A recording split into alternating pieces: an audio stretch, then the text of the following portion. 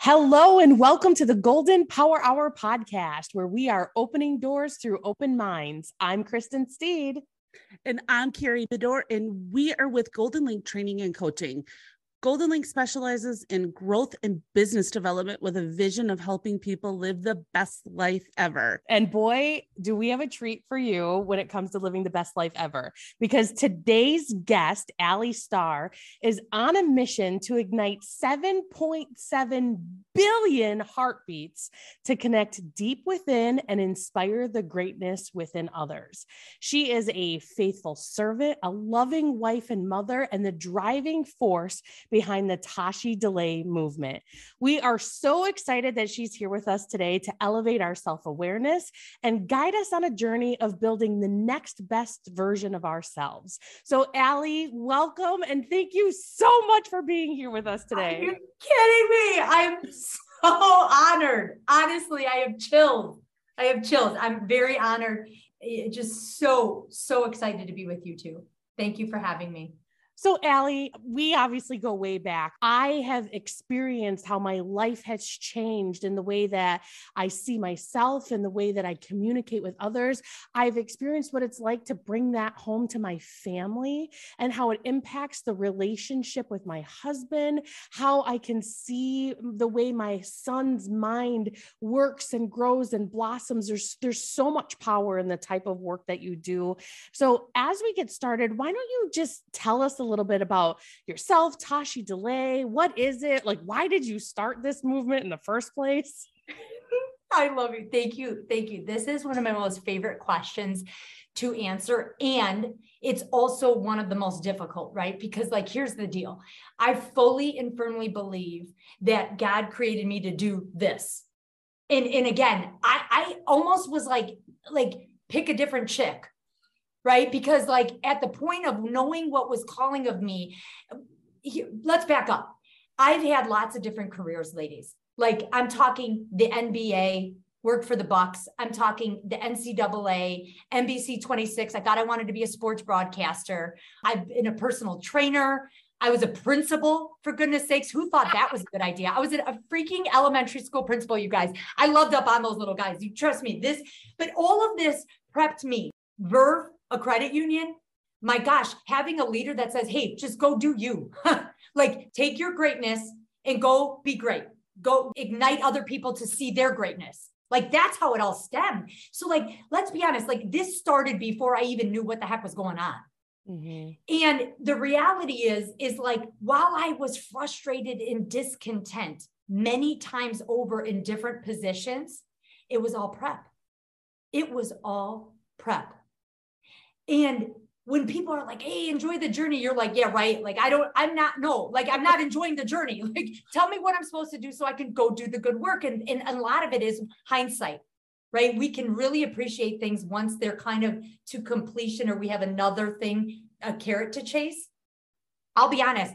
I feel like the Lord does his best work in the swampiest of valleys. And that's where I was. Okay. I had a career that I, for once, could see myself in forever and ever and ever. Amen. But I was still discontent. Mm-hmm. And then I was like, what's wrong with me? Yes. What is wrong with me? I'm still discontent. I'm making a decent living, or for most people, probably a heck of a great living, to be honest with you. I am fulfilled in my work. I feel seen. I feel like the work I do matters. And yet there was this underlining discontent. And it was a breakdown to break through, really. I mean, most of those times, guys, I can tell you right now, most of my breakdowns, if I really sit in them, if I am really allow myself to be sad, miserable, uncomfortable, it leads to a breakthrough. And that's what this was. Ali, I love that breakdown to breakthrough, because I think so many people that we come across can resonate with being in that type of situation. Things feel tough. You know, my path isn't clear. I'm questioning if I am doing the right things, if I'm on, the right journey, what should I be doing? And I think that's such a powerful message for people to be able to hear, because all of those things are maybe preparing you for what's coming next. Bullseye. Ali, you bring a interesting perspective when everyone says enjoy the journey, because the journey is not fun when you're on it, is it? Nope. Nope. Right? Not all the time, right? There's glimpses of it. But like, guys, the statistic is like, let's legit talk about stats, like factual stats. 87% of people worldwide sort their job as more of a frustration than that of fulfillment.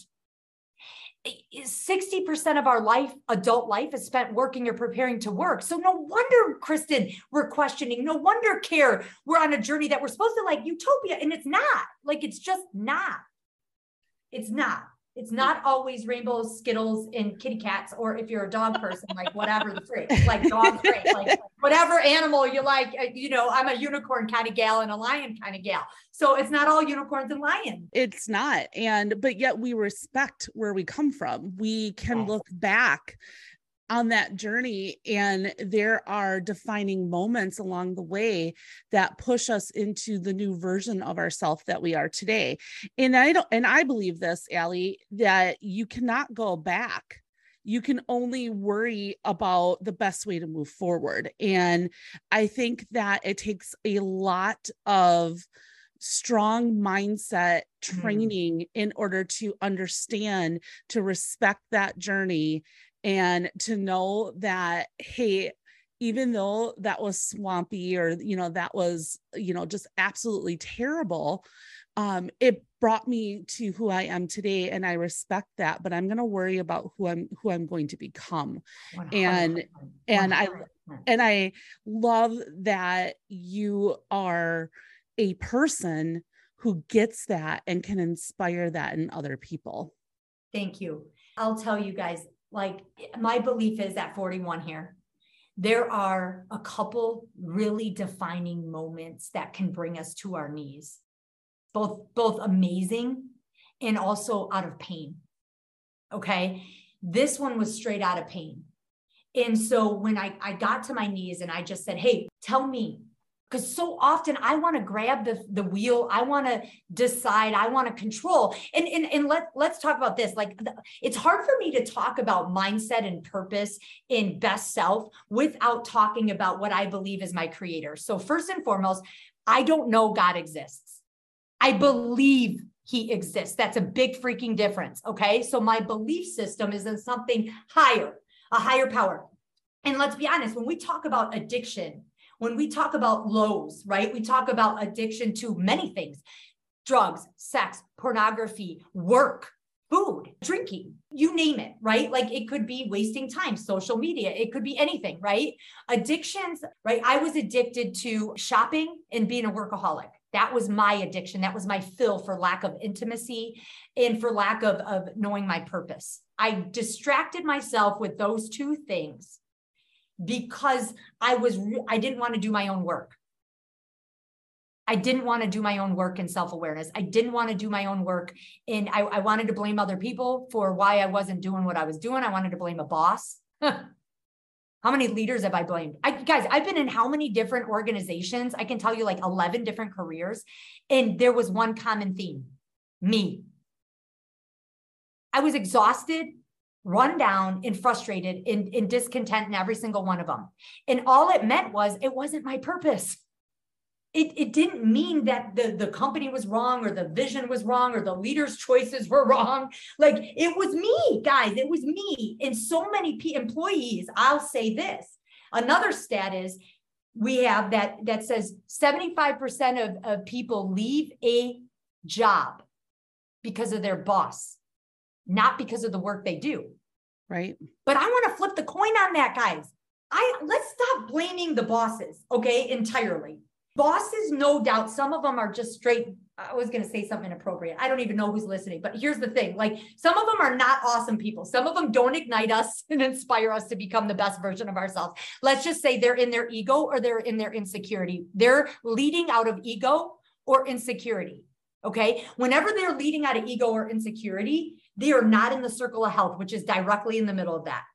Okay. When they're not leading out of the circle of health, yeah, they're a poopy boss. No doubt. They go home, their employees go home, they feel not valued, not seen, and certainly not appreciated. Okay. So, and then usually when you go home, not seen, not valued, 8 hours a day, 5 days a week, how do you think you treat your family? Terrible. They get the rest of you, not the best of you. No doubt. Right. Yeah. Right. I mean, at least I think majority of people would say that. I was showing up. They were getting the rest of me, not the best of me. I would say things like, sorry guys, used all my servant leadership juice up at work. Like running on E here, you get the drop, like put the PJs on at 6 in bed, like exhausted, brain shut down. Like, come on. Serving leftovers every day. To raise. I got humans to raise. I got a husband to take care of and love up on. He wants to feel seen by me.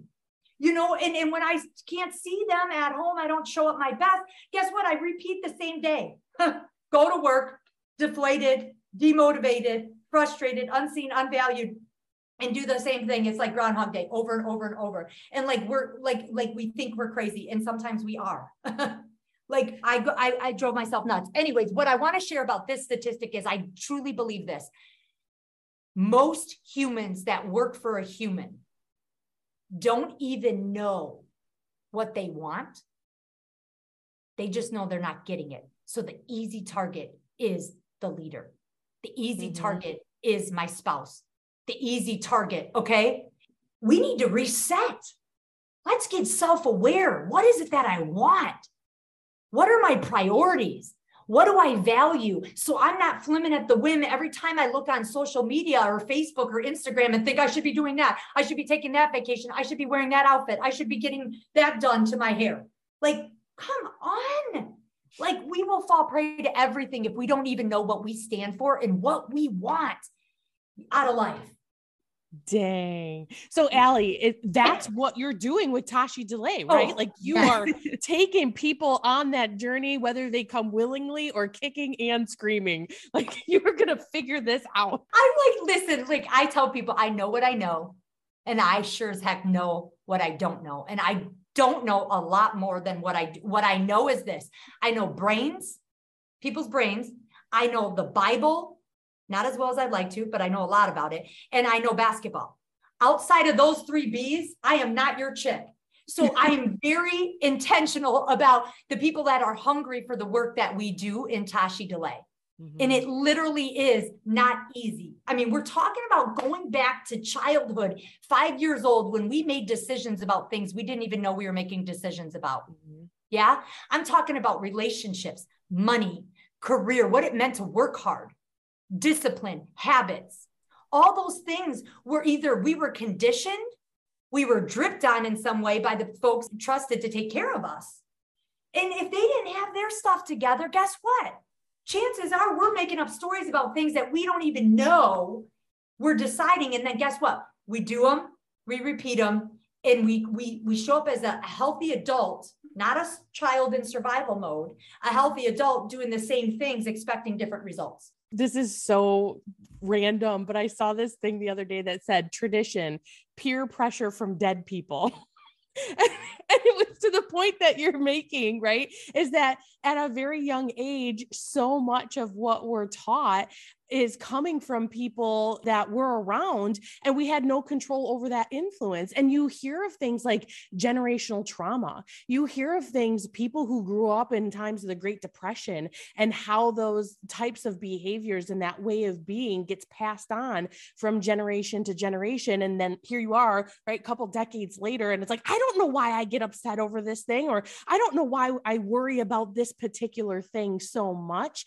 And that's why I love of just the message, the work that you're doing to help people elevate that self-awareness, because they're lost now. If they're, wherever you're sitting, you're lost and you're not quite sure what you want. So Ali, I know one of the tools that you use when you work with people to help them kind of discover where their mindset is and, to be more self-aware is the ladder of assumptions, right? Like, can you just talk a little bit through that concept of like what it is and how can users utilize that to get a more in their life of what you're talking about? Absolutely. And what I want to say to that, Kristen, is I couldn't agree more. Doing this work, this deep work, and a lot of times, like, listen, like I get it. Why would we want to go back and dissect? But here's the thing: if we don't heal the wounds that cut us, you taught me this, Kristen Steed. If we don't heal the wounds that cut us, we will continue to bleed on people that didn't, and that's invisible blood, right? It's passive aggressive. It's not working with my mind up here, knowing that this is healthy and high functioning, and I'm not living in imagination. I'm living in reality, right? Because I can make some stuff up. I can make some stuff up. And guys, I want to tell you, we have, like, let me ask you this. And to our listeners too, let's engage in this. Like, how many thoughts do you think we have in a day? 80,000. Great guess. My guess was over 6,000. Fabulous. Look at you guys. You guys are studly. I'm just telling you. Okay. 6,000 to 60,000. Depending on the day. Okay. Depending on the day. So if I was on The Price is Right, I wouldn't have made it to the Showcase Showdown, right? One thought, Ali. One thought. I love The Price is Right. I know, right? That's childhood right there. Talk about childhood. Oh my God. Okay. So yes, this is it. Like 6,000 to 60,000 thoughts in one day. Okay. And here's the thing, you guys. This is why the ladder of assumption is so powerful. And we'll get into that, Kristen, it's like we can't believe everything we think.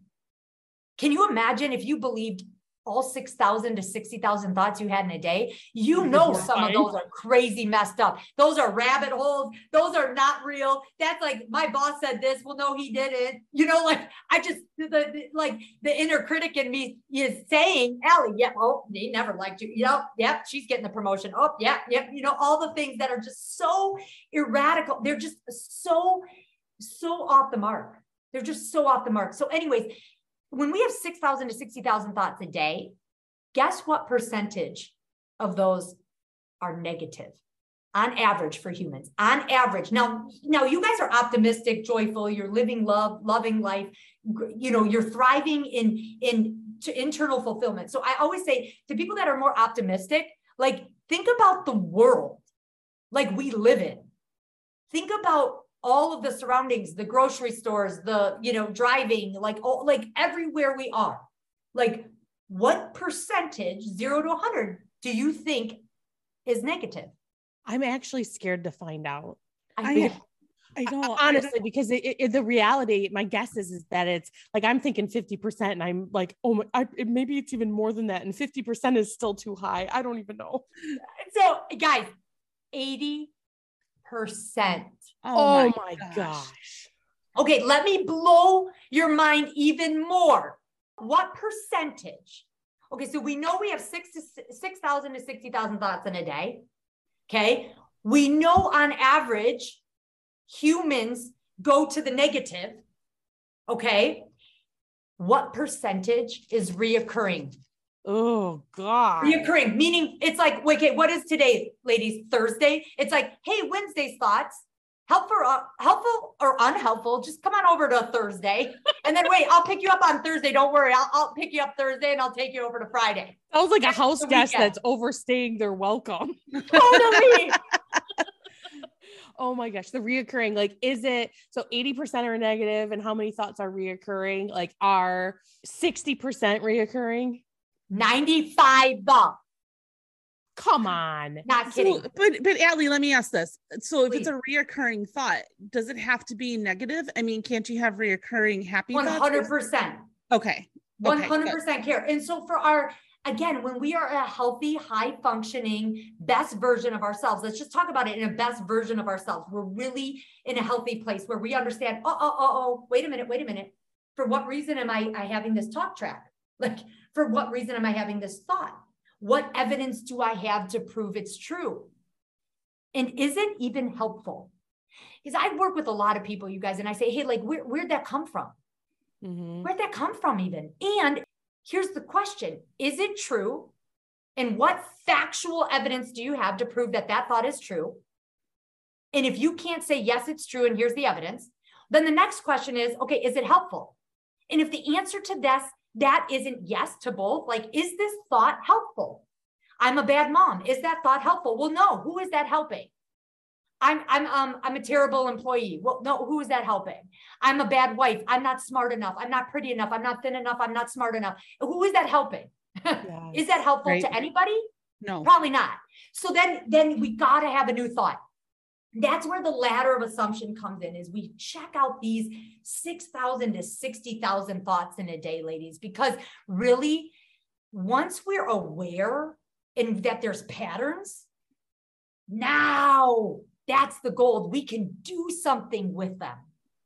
We can do something with them. But if I'm unaware and this subconscious just plays on repeat day after day after day, well, my goodness, you think I'm in thrive mode? No, heck no, I'm in survival mode. See, and I love that. And I even love, Carrie, that you asked that question. And Ali, it just is it's beating the drum for why the type of work you do with people matters. Because if so many of those thoughts are negative and so many of your thoughts are reoccurring, if you don't have the self-awareness to shape that, like to what Carrie's points are, like life doesn't have to feel the way it feels if you're stuck in that negative pattern of thoughts, of reoccurring thoughts. So I love, like you can change the way that the world feels to you by becoming more self-aware and questioning the thoughts that you're having and how it's influencing your behaviors and your decisions and everything else around you. I love to say change the way that you look at things, and the way that you look at things change, right? So, yes. Change your thought patterns and try to block out some of those influences. I despise listening to the news. I do. If I need to learn something, I will go out and find it in a fact-based way. But when the news is on, I physically just like my body reacts to it. It makes my skin crawl because there's so much negativity on the news. So just stop watching it then. Don't watch it. And I want to beat that odd. I don't want 80% of negative thoughts in my head. But I think you need to get intentional with that, right, Ali? Totally. My coach always says to me, Ali, we see the world as we are, not as it is. We see the world as we are, not as it is. Now let's talk about news for just one drop. Talk about conditioning. My dad knows I never watch the news. And he'll say something like, hey, did you hear about this? And well, darn well knows I didn't hear about it, because chances are I'm not letting that drip in my heart, because I can't do the work I'm called to do. Just what Care said. I can't be dripped on with what is going on. My heart chakra, you guys, my heart chakra, for those that love chakras and stuff like this, my heart chakra is a 125 on a scale of 124. Talk about self-awareness. Wow. If I don't know that, I can't protect my heart. I can't recognize why I feel so frozen, or I can't move if I see people hurting people. And by the way, we know hurt people. Okay. So that to me is that first, anytime someone says to me, I'm going to tell you guys a story about when I was in Cole's dressing room with these two beautiful girls. And I'm going to tell you a story. And one of them came out and said something like, this girl bullies me at school. And the old Ali, the unself-aware Ali, the Ali that probably, I'll say, was definitely not doing this work, okay, and lived in ego or insecurity, would have said, oh, well, screw her. Don't talk to her. Don't connect, I would have said something to put up the defense, here. And I just said, hey, honey, why do you think she says unkind things to you? She said, well, I don't know, maybe she's jealous. And I said, maybe. I said, did you ever think she could be hurting herself? Because what I know about people is people that are hurting, people that are unsure, people that are insecure, people that feel guilt, shame, they haven't healed things from their past. They're still bitter at the people that raised them instead of better as a result of whatever circumstance they grew up in. Those types of people hurt other people. I mean, that's what I'm talking about, is healing these generational wounds that we don't even know exist so that we can thrive, period. But if we're not willing to do that work, we don't get the thrive mode. We don't get the fulfillment. The world does not get us at our best. And I guarantee whoever you're coming home to is getting the rest, not the best. And that to me is the drive, right? And so I love that, right? I see the world as I am, not as it is. If I don't heal, if I don't have empathy for myself, I don't have empathy for other folks. Mm-hmm. If I don't know I can't watch the news, Care, then I watch the news because guess what? My daddy said, you need to be educated. You need to know what's going on in the world. How do you run your own business, Al? And you don't know what's going on in the world. I got this talk track from a young chick, that says like, how do you do what you do if you don't watch the news? Well, I say, I do what I do because I don't watch the news, Pops. And I still love you. You keep me posted on the cliff notes of the news, right? Tell me the joy stuff. That I'll take in all day and every day and twice on Sundays. But other than that, I'm not your chick, right? I protect my heart. But it's my daddy. The other flip coin is you got to know he's my hero. So when he says something, it carries heavier weight. Sure. Yeah. So that's where this conflict comes in. It's like, if I don't know my sphere of influence, which is another tool we do in Tosh, is we understand our sphere of influence, we'll fall prey to everybody else. Someone will give me an opinion and guess what? Boink, it bounces right off of me if you're not in my bullseye. If you're not in my bullseye, I may take your opinion in. I may be better version of myself as a result, but I do not take it personally. It does not strike my soul like it used to, you guys.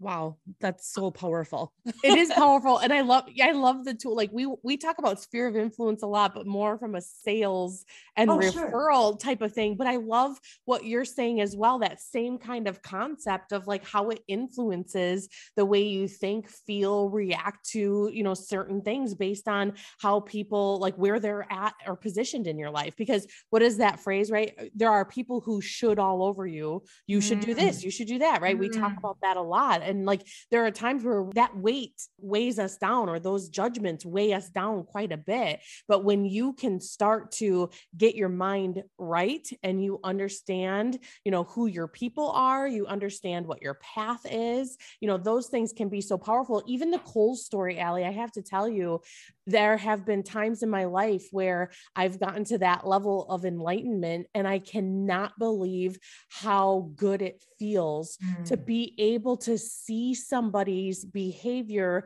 but then really see them and feel empathy for them and feel care for them, even though they're lashing out, or even though they may be saying or doing things that appear to be hurtful, and recognize that they're hurting themselves. When people can get like that, when I think about servant leadership and I think about all of the things of like, how do you practice, like how are conversations different between people when you can look at situations in that way and say, you know what, maybe this isn't about me, and maybe they've got something going on for themselves, and maybe I can be there for them, and this can just all be different for both of us. At the end of the day, isn't life actually about people?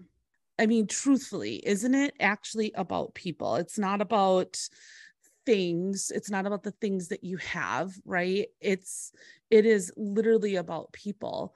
And it doesn't matter, we talk a lot about business, right? So coming in and talking about this heart work and talking about people, if you're not working on yourself and if you're not growing yourself, you have an effect. There's a ripple effect around the people around you, whether, you're a leader and it's people that are looking up to you, it's your children, it's your family, it's others that you serve. But if you can work on becoming a better version of yourself, isn't it true that you would make other people around you better?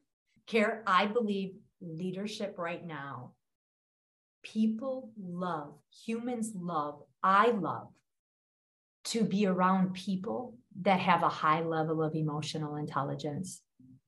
It is no secret, but here's the thing, you guys, the higher up you go in organizations, the lower the EI. And it's not because they're not great people. In fact, probably once upon a time, they had a tremendous level of EI. The world thinks we're good at it.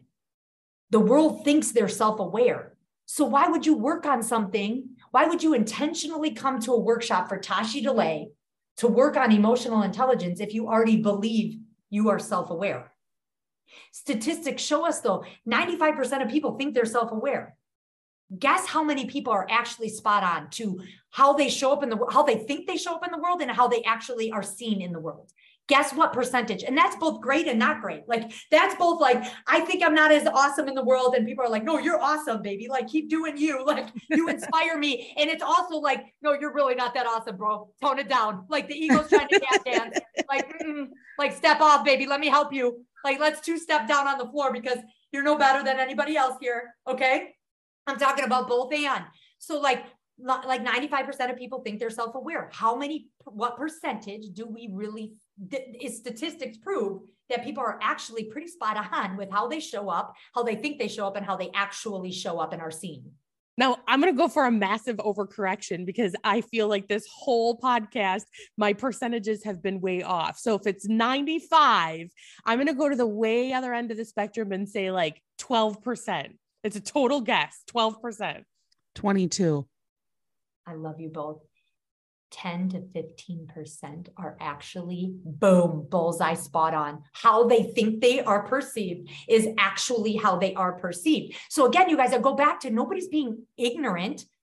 The problem is we think we're good at it. 95% of us think we're good at it. So why would we give any attention and time to practicing it? Right? So that's the flip of the coin that I'm trying to bring into cultures and businesses and one-on-ones with people, because it really is. It's like, I'm not going to exercise that muscle, if I think it's already strong. Hey, Ali, you just said flip of the coin. Explain the ladder, because the coin is part of the ladder, right? Oh yeah, for sure. For sure. So this ladder is like life changer for me. Game changer on every level. I always say, like, I'm not sure I most likely would still be divorced from my first husband, my was a husband. I most likely would still be divorced from him. However, this tool would have saved us a lot of heartache if I had known it prior. So it is like my mission, 7.7 billion heartbeats, team, like 7.7 billion heartbeats to ignite and share these concepts, because I believe they are that life-changing for every relationship, not just at work, not just at home, but more importantly with yourself. We sometimes forget about that relationship with self. Anyways, okay, so at the base of the ladder, Kristen, is our pool of data. I liken it to like a kiddie pool. Remember when you were little and like those like blue kiddie pools and they were like plastic and you like, it didn't matter, grass was up in there, like all kind, right? And you were like, oh, hey, we're crushing the pool. It was cold. And you were like, bathing suit. I don't care. There's dirt. Okay. So that's what I liken our pool at the base of the ladder to. Like, it's our pool of data and it is nobody else's. This is what we need to understand. We could have siblings. You two are sisters. Yeah, you grew up in a similar household with similar values, with similar beliefs, with similar schooling, with similar. And your pool of data are going to be totally different because it's how you saw it, you shaped it. You could have two experiences or one experience and have two totally different perspectives on how that experience was. Yes or yes? Yes. So true. For sure, right? And so that pool of data is everything. If we don't understand it, it's really hard to get a hold of, like, oh, of course I would make that inference. Of course I would make that assumption. Of course my inner critic, Keegan, which by the way, my inner critic, my judge's name is Keegan. Of course Keegan would show up right now and try to show off, right? Like, of course she'd be triggered. Like, so when you talk about, when you know your pool of data, okay, when I know myself in such a profound way, then I can regulate my thinking, my beliefs, and my actions. If I don't even know myself, I for sure can't regulate those things. And that's what EI is, right? It's awareness.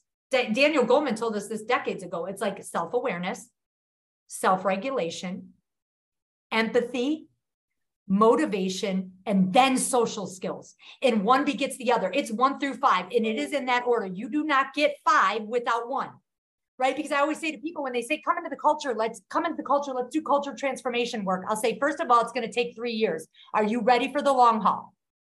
Because that shit doesn't happen overnight. You did not get here overnight. You're not going to unlearn these things overnight. Right? It's like going to the gym once, having me come in and do a keynote once. And it's like, and then expecting everything's like, oh, we're servant leaders here. Right. Everybody, poof, we're self-aware. It's like, that is not how this thing works. So I always start with the leaders and I say, hey, do you live there?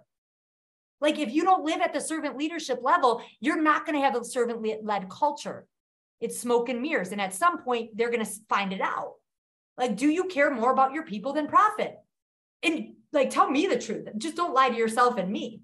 Like, I don't care what you say on your like webinar to the whole, group, as CEO. Let's just talk real talk, because otherwise don't hire me. It's a waste of time, waste of money, waste of energy. But if you really are about your people, the heartbeats, in believing that they will 100% give you return on your profit. In fact, the more engaged employees you have, the 4 times better you perform financially. So if your people love what they do, if they want to run through brick walls because of their leaders, right? If they feel seen, valued, heard, that work they do matters, they're not bored, stirring up trouble, gossiping, venting. They're not doing those things. They are so engaged that you actually 4 times return on the investment of really anything, right? Like, so you perform 4 times better financially. And CEOs that get it, those are my jams. Those that don't, I mean, even the ones that are curious, I'm all in on, right? Because they just don't know a different way. I can't tell you how many leaders say to me, Ali, this is not how I was conditioned to lead. It's like, do as I say. Like, yes. Now how do I unlearn this? And I'm like, hey, we can. It's unlearnable. And we, Carrie and I have talked about that. And I said that I'm like, that 1990s, that 2000, like, leadership culture where you were first in the office and last to leave at night. And it was like, you know what that got me? First in the office, that got me a divorce. Yeah. That did not get not a promotion. Much more than that. Okay.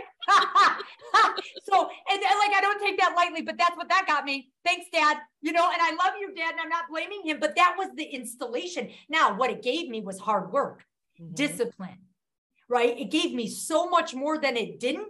But when it goes to the other end, guys, when it's too extreme, and that's also self-awareness, when that strength becomes too much of an emphasis, it becomes the demise or a weakness. It was the post I made not too long ago on our Facebook page saying, is hustle culture dead? The first in, last out of the office. Why are you doing this? Why are you putting more emphasis on your business and not taking care of yourself, not taking care of the people around you? And, there's a shift that's happening in that. And I believe that Tashi is supporting that shift, right? I mean, you're making it about people. You are making it about emotions.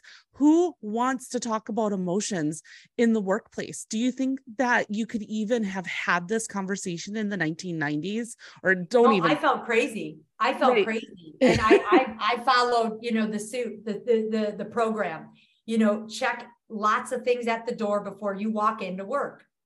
Right. Don't get, right. And this is what I believe today is when you have me check. Now I'm not talking about radical behavior. I'm not talking about, like, we can't tell people how to feel at work, but right. We sure as heck can teach them how we want them to behave.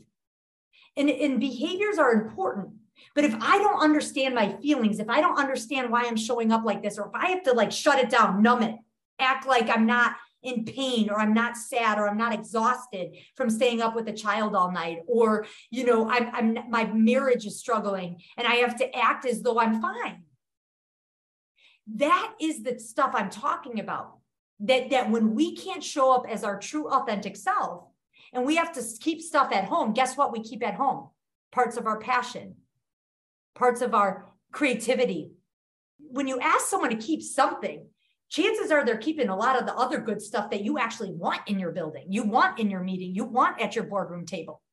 Allie, and I like it. And you had said something just that sparked this thought too, about when you talk about 4 times more engaged and what that looks like. And when leaders understand why that's important in cultures and environments that are created, it's like leaders really do care. Like no matter what environment you're in, you know, going even back to the Kohl's story that you had said before, or even going the way you opened in like belief in God, you know, it's like this, when you can be mindful of the story that you're telling yourself about the environment, about the circumstances, there's both parts, you know, need to contribute and be mindful. You can't control the emotions. We can't tell people how to think or feel, but all of the decisions we make can influence it. And being aware of what this is and what this isn't, and where the time and place is for those things, you can create an environment where the conversations are less hostile, right? The interactions are more productive.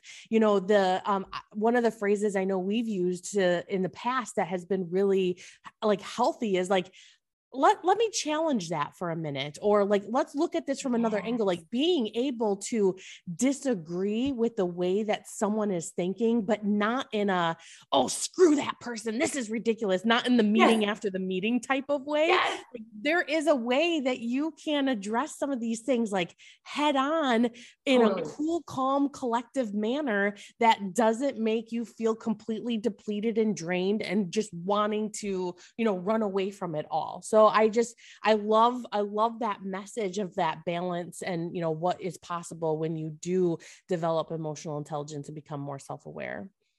Absolutely. And can you imagine the power of practicing this work together? Like inevitably, right? I love basketball, right? You guys know that. And it's like sending your team out, your guards to a different camp, then your forwards to a different camp, and your posts to a different camp.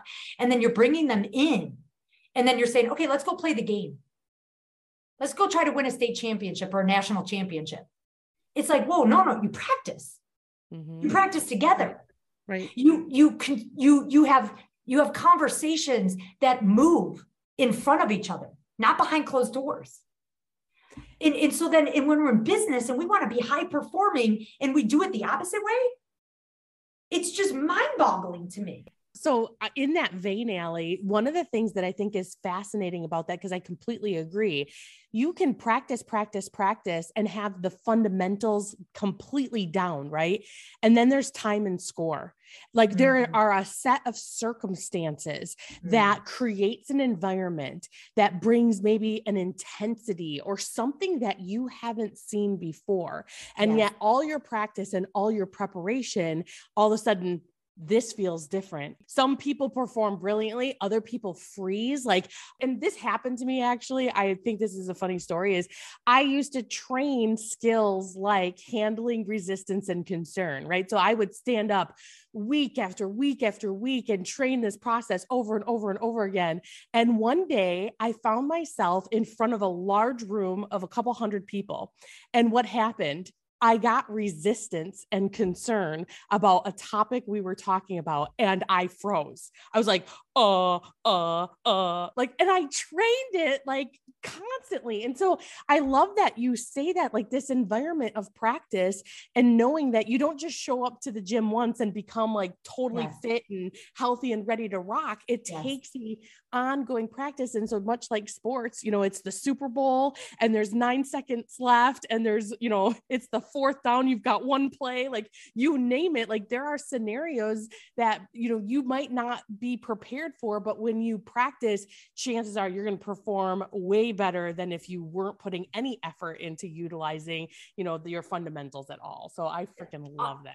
I love, you know, I tell people all the time, I teach on these tools and I get hung up on not using them myself. And I'll even know. I'll be like, I'm not doing my PBAQ rep. I was just hijacked. I'm not even doing my PBAQ rep. I'm in the dance now. Like we are stepping, and it's not. So this, see, that's that shared language. So like I'll be hijacked. And this is what I tell people: when we don't know what's happening in our brain, when we are emotionally hijacked, Think about the power of the whole team knowing that, like, oh, wait a minute, I just got hijacked. And then everybody in the room being like, oh my gosh, I know what that is, because I know what it is. I know the chemical releases that are happening, adrenaline and cortisol, which those are the stress chemicals. And so when they're released into the body, we are in fight or flight mode. So we could be in just a really innocent conversation, and automatically a smell, a word choice, a tone, and I immediately get hijacked. Well, then I am showing up in this fight, flight, freeze, fix mode. And it's unhelpful. It's unhelpful when I'm having a crucial conversation with my husband. It's unhelpful when I'm trying to, connect with my kids. It's unhelpful when I'm speaking to my leader.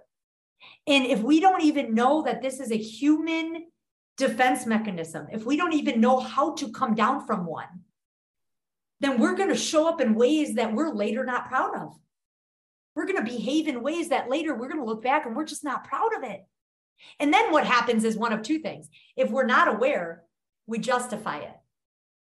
We deny, or we blame somebody else for our behavior. How silly is that?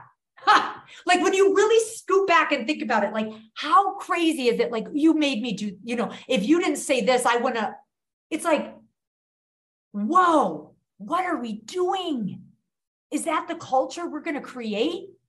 I mean, let me tell you guys a story about radical ownership in my house. And this is because of this Tashi work. Okay. So there's many more examples I can tell you how I've got it wrong with my own children. I'm going to tell you one that I got right, because this is inspiring for most humans. Okay. We're talking about radical ownership in our house, right? We're talking about, what does that actually mean? And what does it look like from an 11-year-old's perspective and an 8-year-old's perspective? Okay. Vinny and PJ. And I have an 18-year-old and a 16-year-old too. Okay. That looks different at their age. Okay. Radical ownership. Here we go. Vinny comes barreling down the steps and he's like, Mom. Always starts with this. PJ, his sister, blah, blah, blah, right? And I couldn't even hear, because he's blaming her right off the charts, right? Immediately. And I said, wait, time out. What are we working on? Let me remind you, we're working on radical ownership, Vinny. I don't care what she did, said, or did not do. What was your contribution that you wish you would have done differently? Immediately, his shoulders sink. He takes a sigh and he says, I wish I wouldn't have pushed her. I wish I wouldn't have given her a shove, Mom. I said, thank you. Like, I'm celebrating that ownership, right? I'm celebrating that awareness. I'm celebrating him not showing up as his best, right? Because I don't care what she does. It doesn't deserve a shove, right? Okay, awesome. She is like a lot going on in a little body. I'm just telling you, like, she is 8 and there's like all kinds of things going, like, on every level. I can't even handle, like, I love it. And it's just nuts. So she's barreling down, blazing. And she's like, Mom, Vinny. And I was like, wait, time out, P. Time out. Vin, will you please tell your sister what you just shared with Mama? And he goes, P, I wish I wouldn't have pushed you. And she says, again, demeanor, the fight or flight immediately is de-escalated because he radically owned his stuff. Okay. It influences her, because I believe hijack people. And now we are just continuing, right? We are in our adaptive child. We are not in a high functioning, healthy adult when we are in a hijack. Okay. Because we're in survival mode. And so she immediately takes a deep breath, releases, and she goes, oh, Vinny, I wish I wouldn't have stolen the remote from you. 38 seconds went by. They hugged, they high-fived, they went back up to have fun. That does not always happen in my house. Like, I wish I could show, and I will show video of it not looking like that at all. That's probably the one example that I have that was like, oh my gosh, it's working. I think I called Jeff and I started crying and I was like, this stuff is like working. It's like working. Because I don't want to raise a child doesn't own their stuff. Yes. And blames everybody else for how they're showing up or not showing up, or what they say or what they do, or their tone of voice, their language, or the lashes they lash out in. So, Ali, when you started that story, you said PBAQ rep. Is that right? Yeah. So what does the PBA and Q stand for? Awesome. So when you're hijacked, there's a whole kind of, obviously a workshop that goes into this, guys, but let me try to like help our listeners like immediately. Like if you know that when you're hijacked. When I use the word, people are like, oh, I know what that is. Like my mom hijacked me the other day, or my mother-in-law, or so-and-so said, something at work and it lit me up, right? You know what that is. And like, so it's this fight or flight, within 0.85 milliseconds, we're triggered. And if you don't know your pool of data and what triggers you, you will continue to get caught up in this hijack, right? And it's meant to save our lives. So I will never be able to teach, nor do I have the tools, because it's an instinct to tell people to not get hijacked. I just can help people come down from one without damaging relationships. And that's the PBAQ. And the PBAQ is this: pause. I just am aware that I'm hijacked. I just need to pause. And in that pause, I need to count. Because when I count, I'm flipping on the neocortex part of the brain, which is the rational thinking. It's the executive thinker. It's not emotional, right? It's not in its feelings, because we know feelings are not facts, they're feelings. Okay. And so it gets me to the facts. It gets me to the rational brain. I can't count without flipping on, like a light switch, my neocortex, which is that rational thinking. Okay. So pause, and I'm going to count. And it's not like 1, 2, 3, 4, 5. It's not working. It's like a really intentional 1, 2, 3. I can already feel my body calming down because I'm excited. I have adrenaline and cortisol, probably adrenaline right now, just being on this podcast with you ladies, right? So I'm already feel my excitement, my tone, my energy's high, and it has been for the past 45 minutes, right? So I'm aware of that. And the pause helps me kind of bring it in. The B, I always call it peanut butter and question, PBAQ, peanut butter and question, because I can't remember stuff. It's like we have all these acronyms and they're all lovely and I want to use them. I want to pull them out of my tool belt and say, I'm hijacked. Let me pull this, I'm hijacked. Oh, let me pull it out of my leadership tool belt, because I do believe leaders lead themselves first, and that makes them attractive, which is why other people want to be led by them. Okay. So that's my belief. So I got this in my leadership tool belt. I can lead myself. I can regulate myself. So it's pause, count, be, breathe. The only breath, our oxygen, once we're hijacked, it shuts off oxygen to our brain. It just shuts it down because it doesn't want to give us the opportunity to think about how to survive. It just wants us to react.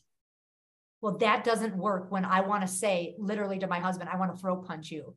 And then I say it, right? Like I want to be able to breathe and say, do I really want to throat punch him, or am I just really hijacked right now? Okay. So then the breathing is like 5, in for 5, hold, out for 8. And that breath, you guys, is like, you may have to do it again, right? Get that little, bubbler going in the brain. And that's the breath. So the pause is the count, flip on the neocortex. The breathing is let me get some oxygen to my brain that's shutting it down because it just wants to survive. And then the A is appreciate. Okay, I want gratitude. When I am grateful, it literally combats the adrenaline and cortisol to the serotonin and the dopamine, the good chemicals that I want in my body that allow me to look at life more optimistically versus like pessimistically, right? So when I need, so appreciation, I always say, people, let's get 2 things we're grateful for. 2, because so mine are my family and God. And not in that order. It's actually probably God, then my family. So when my family hijacks me, I have another one to go to, like it's my backup, right? And I always say to people, like, I wear a ton of bracelets, and people always like laugh. Do you take those off? Do you shower with them? Yep. I shower, I sleep, I do all the things with them. I don't know why. I just love them. They don't bother me. And they're my reminder. They're my reminder. Like I have Lord bracelets on here. I have Tashi Delay. I want to be Tashi Delay. I want to honor the greatness within myself and others. So it's a way of being, not a business. I mean, I have all these bracelets. So it's like this tangible reminder. I invite people to put something in their pocket when they're first learning this tool. I invite them to put a visual by their computer, PBAQ or something like this, right? And what am I grateful for? Like, I'm grateful for health. I'm grateful for family. I'm grateful for love. I'm grateful for, my job. I'm grateful, whatever it is, right? And so you appreciate, and then you're automatically fighting the adrenaline and cortisol with the good stress chemical or the good chemicals. Okay. And the last one is Q. And that's probably the most important. And they have to go in this order. Flip on the neocortex, count, breathe, get oxygen to that brain, appreciate, show gratitude, because there's so much more to be grateful for than what I am so ticked about in this very moment. Okay. And then it's the Q. Question, the power of a question. What else might be true? Because we've already talked about that first thought is either inaccurate, incomplete, or wrong. We have way too many thoughts a day. We can't believe everything we think. Okay, so then the question becomes, what else could be true in this situation? So now I'm looking at possibility, and it's so hard to look at somebody as a problem when I know them as a person. Allie would never intentionally try to make me think or feel or be this way. She cares about me. Right now, it's like, what else could be true? So that's where the PVAQ is so freaking powerful. Wow. Incredible. I mean, Allie, Tashi Delay, question marks. It's your logo. Let's talk a little bit about Tashi. Tell us a little bit about you and your movement and what you're doing. How do people get more Allie in their life, right? I love you. So I have to tell you this. I was at a dinner one night and I was talking to a gentleman that wrote a book, and I've always been intrigued by authors. And I said to him, hey, I'm feeling like the Lord's calling me to write a book, but I don't even know, what book I would write. And I was telling him what we were doing with an organization and how we were flipping the script on cultural interviews. And we were flipping the script on what it meant to have reviews. And we were flipping the script on leaders just giving feedback to people and having the people actually give feedback to the leaders. So it was a vice versa. And then I was explaining like how we had this thing, like you will never get fired. You will know. So you don't have to operate in fear every day at work of maybe losing your job. Like you will very well know, and we will help you find a different position elsewhere. We called it a plan for awesomeness elsewhere, PFA. I said, so I don't know. And I said, I wouldn't even know what I titled. And he goes, well, it kind of sounds like you're flipping organization on its heads. Like you're literally flipping the pyramid of what a leadership looks like to the flip of a pyramid where the leader is at the bottom, not the top.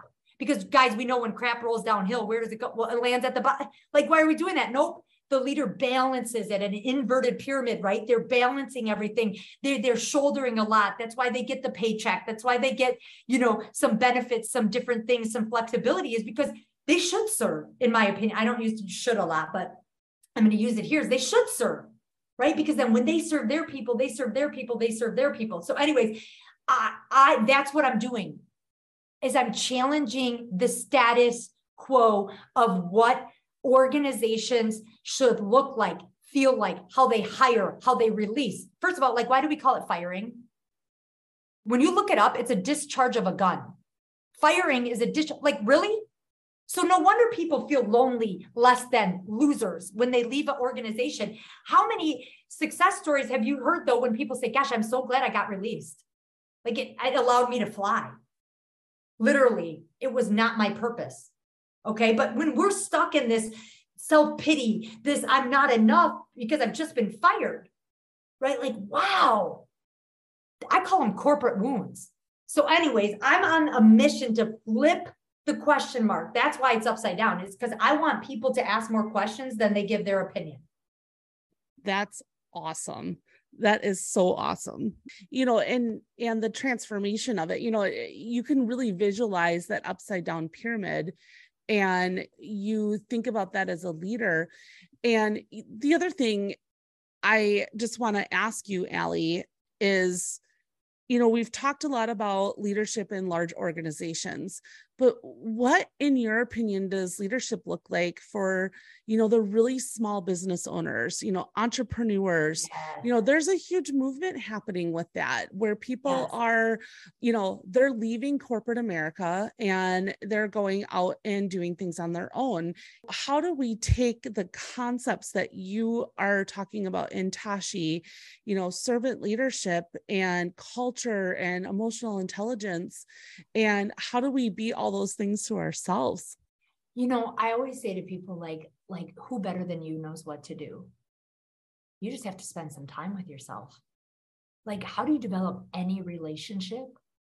Think about teenagers that are in love. They're on the phone till all hours of the night, chatting, discovering, sharing, being vulnerable, opening up, making mountains out of molehills, thinking like life is tough at that point. And sometimes it is. I'm not minimizing it, right? But like you spend time.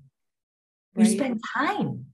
Right. And I tell my kids, like, if I can tell you one thing before I leave this beautiful earth, is spend time with your creator and spend time with yourself. And I'm talking alone, in silence.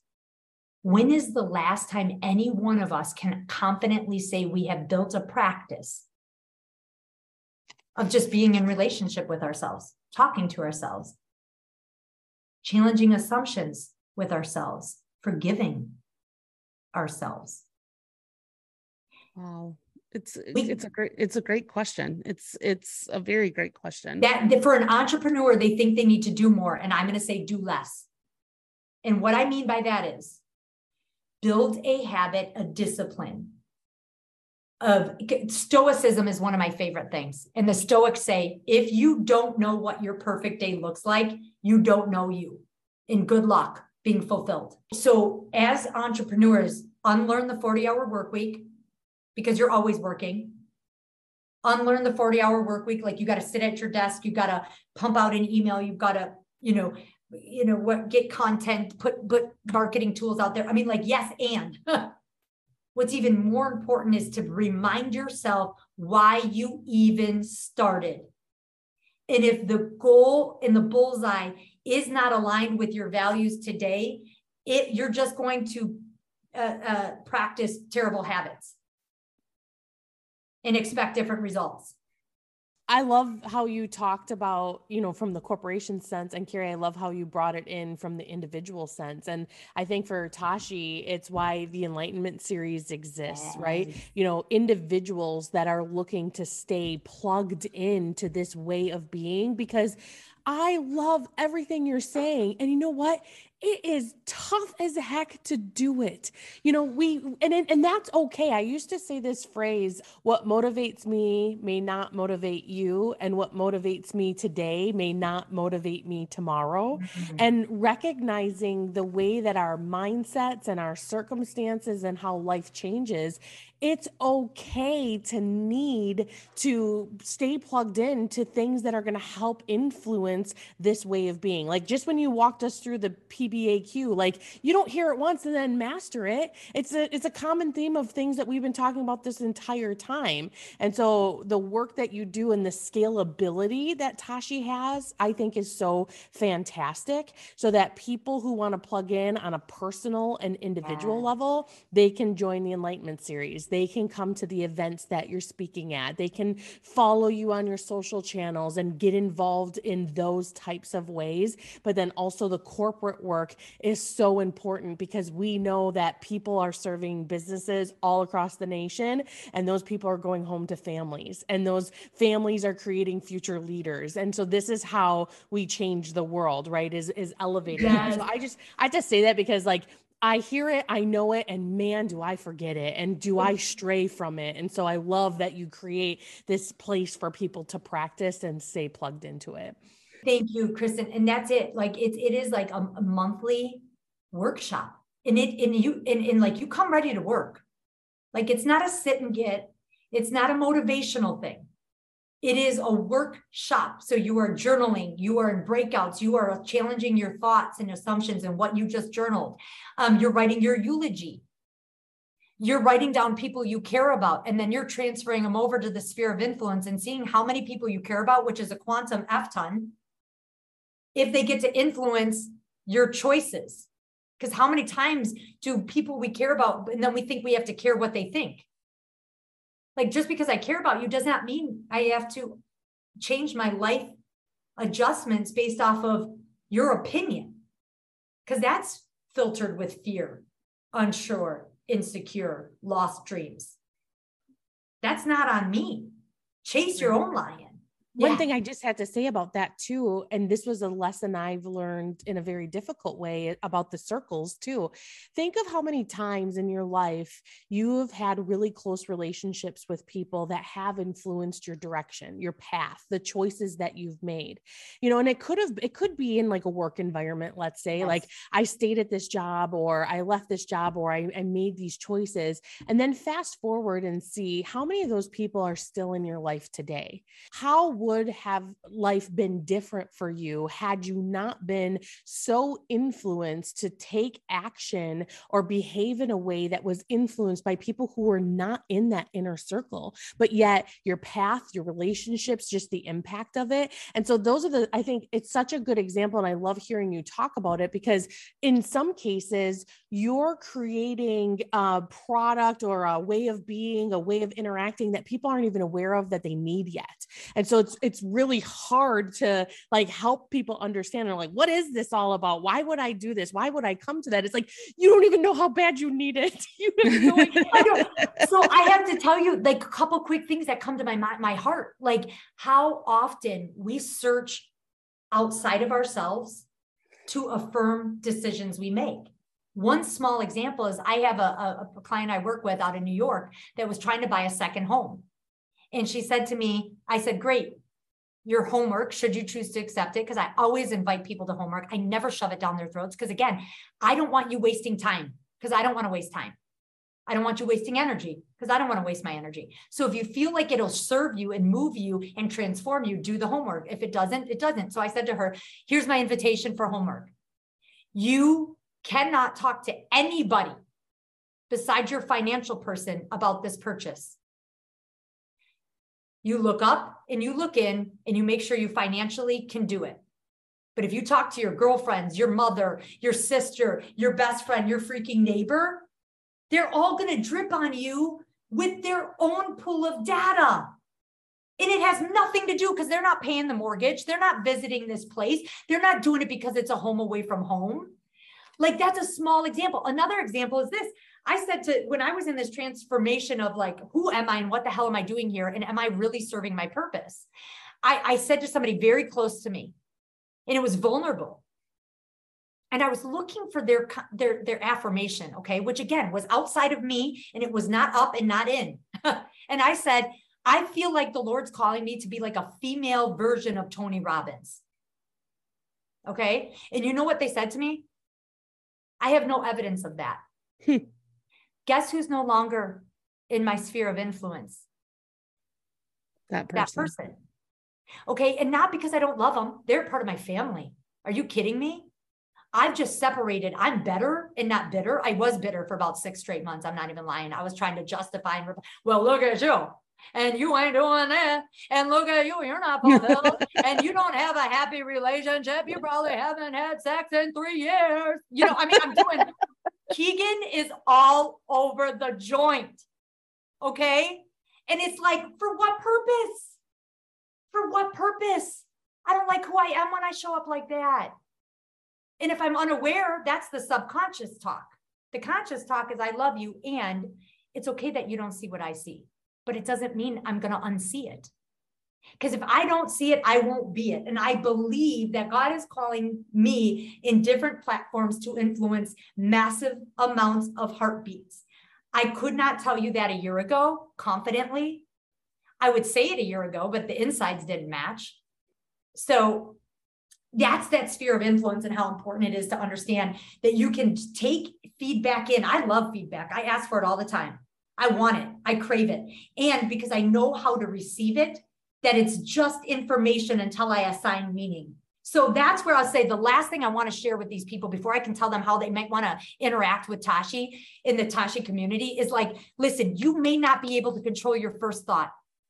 Sometimes it just floods in. Yeah. However, I promise you, with practice, you can control how long it gets to stay and what you think next. And what that is, a little pre-work. So I'm going to give you a great example. PJ, every night before bed, it doesn't happen so much anymore, right? I'm trying to help her train her brain. It's like, she'd say to me, Mom, what if the V shows up, this vampire? I think she saw like a commercial or something with like this crazy vampire. And so now at night, right, mine plays tricks, especially at night, right? That's biblical too, the darkness, right? And coming into the light. So bringing the vampire into the light, I'm like, no, we're going to talk about it. It's a vampire. Let's talk about the vampire. What does it look like? How does it act? When does it tend to show up, right? Usually when I'm nervous, I'm unsure, insecure, in the dark. Right? So anyways, I say, okay, baby, I said, let's talk about this vampire. If it shows up, how long is it going to stay? Well, I don't know. Well, what do you want to think about? If you could choose to think about anything, what would you want to think about, PJ? She's like, well, I want to ride a Black Panther in a jungle. I said, well, great. Every time the vampire comes up, I don't care if it's once, twice, 300 times before you go to bed. Every time the vampire pops in, shut it down. Say, that is not of God. That is not how I want to think. And now you just think about you jumping on that Black Panther, baby, and riding through the jungle, high-fiving the monkeys, whatever you want to do, chest bumping the gorilla. I don't care. But now hop it on. And let's keep it moving, sweetheart. So again, it's training our brain. And in fact, there's new neural pathways. If you hook up to an MRI, you will see the gray matter change. You will see if it's going to the saboteur, the negative, or it's sage, which is positive, gift and opportunity, gratitude, love, positive thinking. It's proven. It works. You got to practice. And with Tash, if you want more, I'd love to have you a part of our community. I think it is for everybody. Not everybody wants to get in on it, and that's okay. I do think it's for 7.7 billion heartbeats, right? My bigger why is to bring Bibles to people that do not have it in their native language. And so, yes, if I'm a keynote speaker, I'm $10,000 to step on your stage. I know my voice equity. I'm not, and not everybody can do that, right? However, $30 a month, you can work with me. Next month, it's Sexy September, Opinions October, right? We're going to talk about that sphere of influence and how to make sure we don't allow other people's opinions, strangers, people close to us, how we don't allow them to pierce our soul in such a way that makes us move off of our track, when we know better. November and Decision December will close out here, but you can join anytime. And actually, if you want the year subscription, it's $300. And so back in my heyday, I would spend $300 on an outfit. Pair of jeans, gosh, nowadays is what, $100. So it's like, my gosh, I'd rather work on my brain than my blue jeans, come on.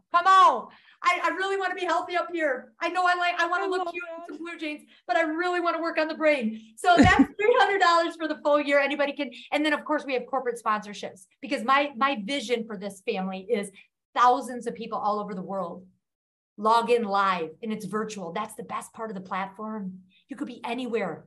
Heck, you could be in your bathroom getting makeup on. You could be, you could be in the boardroom with a bunch of people. You could be, right? It's about the heartbeats that we can connect with to do their own work independently, so that we can honor the greatness within everyone. Because isn't that what our world desires right now? We see it. We're smarter than the problem that has us, but we keep doing the same stuff to try to solve it. It's just not working. This is a new recipe, and I hope that people, I hope that people understand the power it can have in the fulfillment. Gosh, Ali, yeah, this is absolutely awesome. And honestly, there is no doubt that people are going to come and look for you. How do they get a hold of you? Where do they find you? Well, for people that are local in the Wisconsin area, I cannot wait to be a part of this Women's Leadership Conference. Vicki Updike from New Sage Consulting puts it on every year, and it's for all women. And I'm attracted to women. Women are attracted to me. We tend to kind of get each other in our mindsets and where we go. And so for some reason, that's kind of more of the audience that I end up attracting, and rightfully so, right? It's all good. However, men can come to this conference too. So while it says it's a women-led conference, there are several men that show up that just want to gain empathy and want to gain some of these skills that we have naturally that we're already enhancing. And so it's really about leading self. You don't have to be a leader in your organization. It's just a women's leadership conference. How do you lead yourself better? And that's October 11th at the KI Convention Center. And bring a table, like bring some chicks, have fun. We dance, we get nut. I mean, like, it's awesome. Vicky does an amazing job with her team. And so I get to be the closing keynote there, which I'm super jacked about, super jacked. And then, you know, like these monthly workshops, you can find them on my website. It's a www.tashidelay.us, US. Okay, so it's www.tashideley.us,